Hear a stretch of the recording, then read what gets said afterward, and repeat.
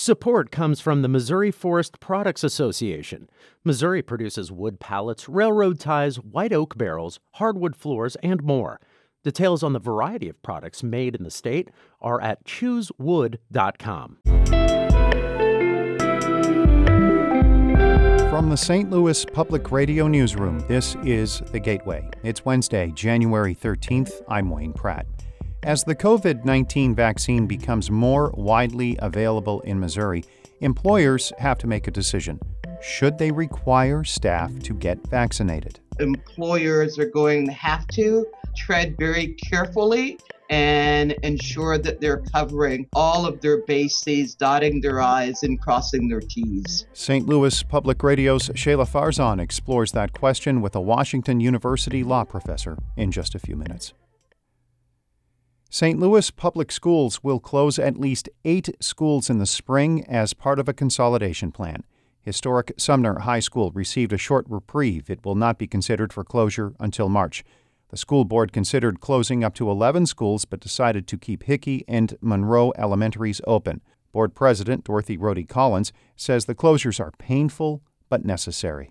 I think there are clearly systemic equity issues within our city that we have a role in rectifying.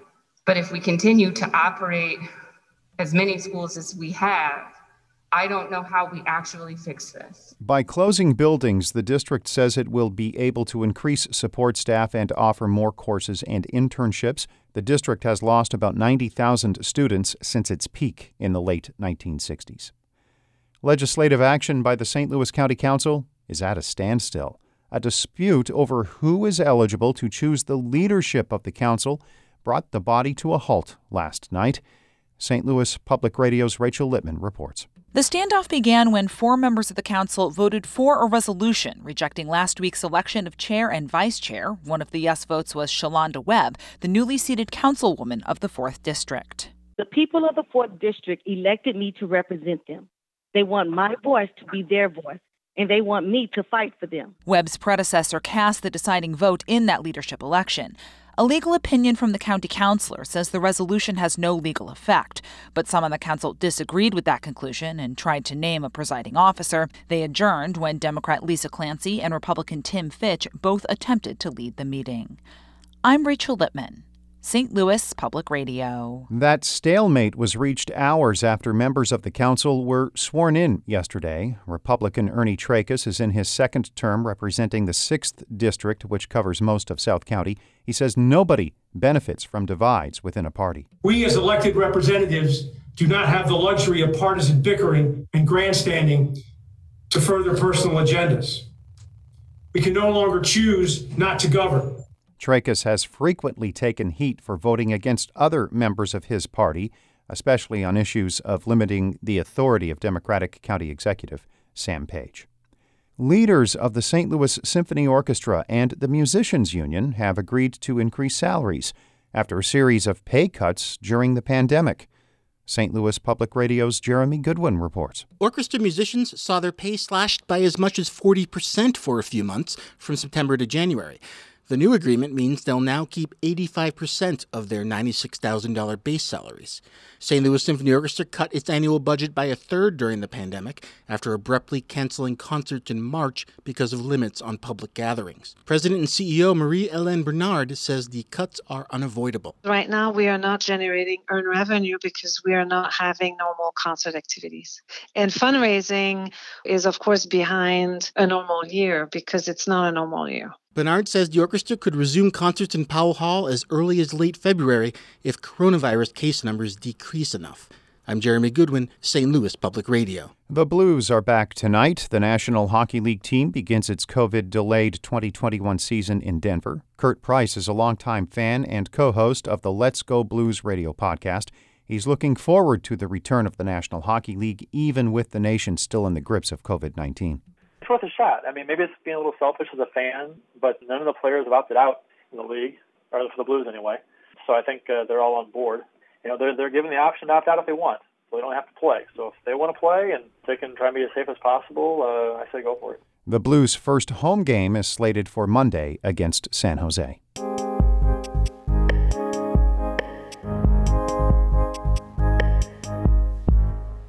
Missouri officials expect to vaccinate all healthcare workers by the end of this month, followed by other essential workers. The Equal Employment Opportunity Commission said last month employers can require staff to get the COVID-19 vaccine. But what if a worker refuses? St. Louis Public Radio's Shayla Farzan spoke with Washington University law professor Peggy Smith about what employers and workers can expect. The EEOC has made it clear employers are going to be able to mandate the vaccinations, although there are some exceptions. And the first is with regard to employees with disabilities, and the second is going to apply to those employees who don't want to get the vaccination because of sincerely held religious beliefs, and that is going to be governed by the Civil Rights Act. So let's say an employee goes to their boss and says, I'm not getting vaccinated, either because of a disability or a religious belief. What happens next? So what the employer is going to have to be able to demonstrate is that any unvaccinated employee is someone who would in fact pose a direct threat because there is a significant risk to the health and safety, either to that individual or to other individuals. The employer also has to be able to establish that that risk can't be eliminated or reduced by a reasonable accommodation. So it's not just, right, because you pose a risk to my workplace, even as you have a disability, you have to leave. You can't do that until you actually engage in the process of trying to provide a reasonable accommodation to the worker that has a disability. What if we're talking about a company where it's not possible for the employer to make those accommodations, where the work has to be done in person, like a mechanic or a grocery store worker? Even then, the employer should look to see if there are any other applicable state, federal, or local laws that might give that employee some additional rights. You could well imagine that even if an employer is not able to provide a reasonable accommodation to an employee who says that they don't want to take the vaccine because of a disability, maybe that employee would be, say, entitled to leave under the FMLA. Perhaps that employee is entitled to leave under some other employer policy. But assuming there is no other protection that is available, the employer can in fact terminate the employee. I can imagine that employers are going to have to be really careful before they fire an employee for refusing to get vaccinated so they don't, open themselves up to a lawsuit. Without a doubt, the EEOC has indicated that when an employer is trying to make that judgment, some of those factors that the employer has to consider is what's the duration of the risk that is being posed here? What's the nature and severity of the potential harm that might come about by allowing the unvaccinated employee to remain in the workplace? So without a doubt, employers are going to have to tread very carefully and ensure that they're covering all of their bases, dotting their I's and crossing their T's.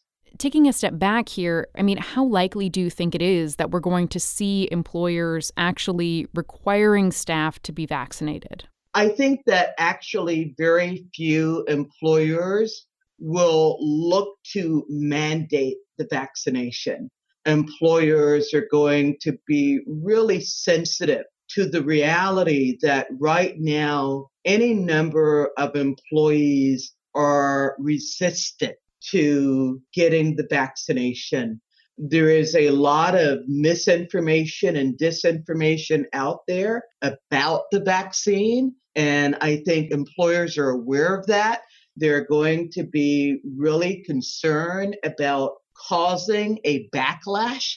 And so as a practical matter, I think that what you're going to see is that instead of mandating the vaccine, employers are going to be far more likely to strongly encourage workers to get vaccinated. That was WashU law professor Peggy Smith talking with St. Louis Public Radio's Shayla Farzan. Our Maria Altman edited that report. Shula Newman is the executive editor of St. Louis Public Radio. Music by Ryan McNeely of Adult Fur. It will be another historic day in Washington. St. Louis Public Radio will have special coverage of the House of Representatives debate on a resolution to impeach President Donald Trump. Our regular programming is being streamed on our website, stlpublicradio.org. I'm Wayne Pratt. From the St. Louis Public Radio Newsroom, this has been The Gateway.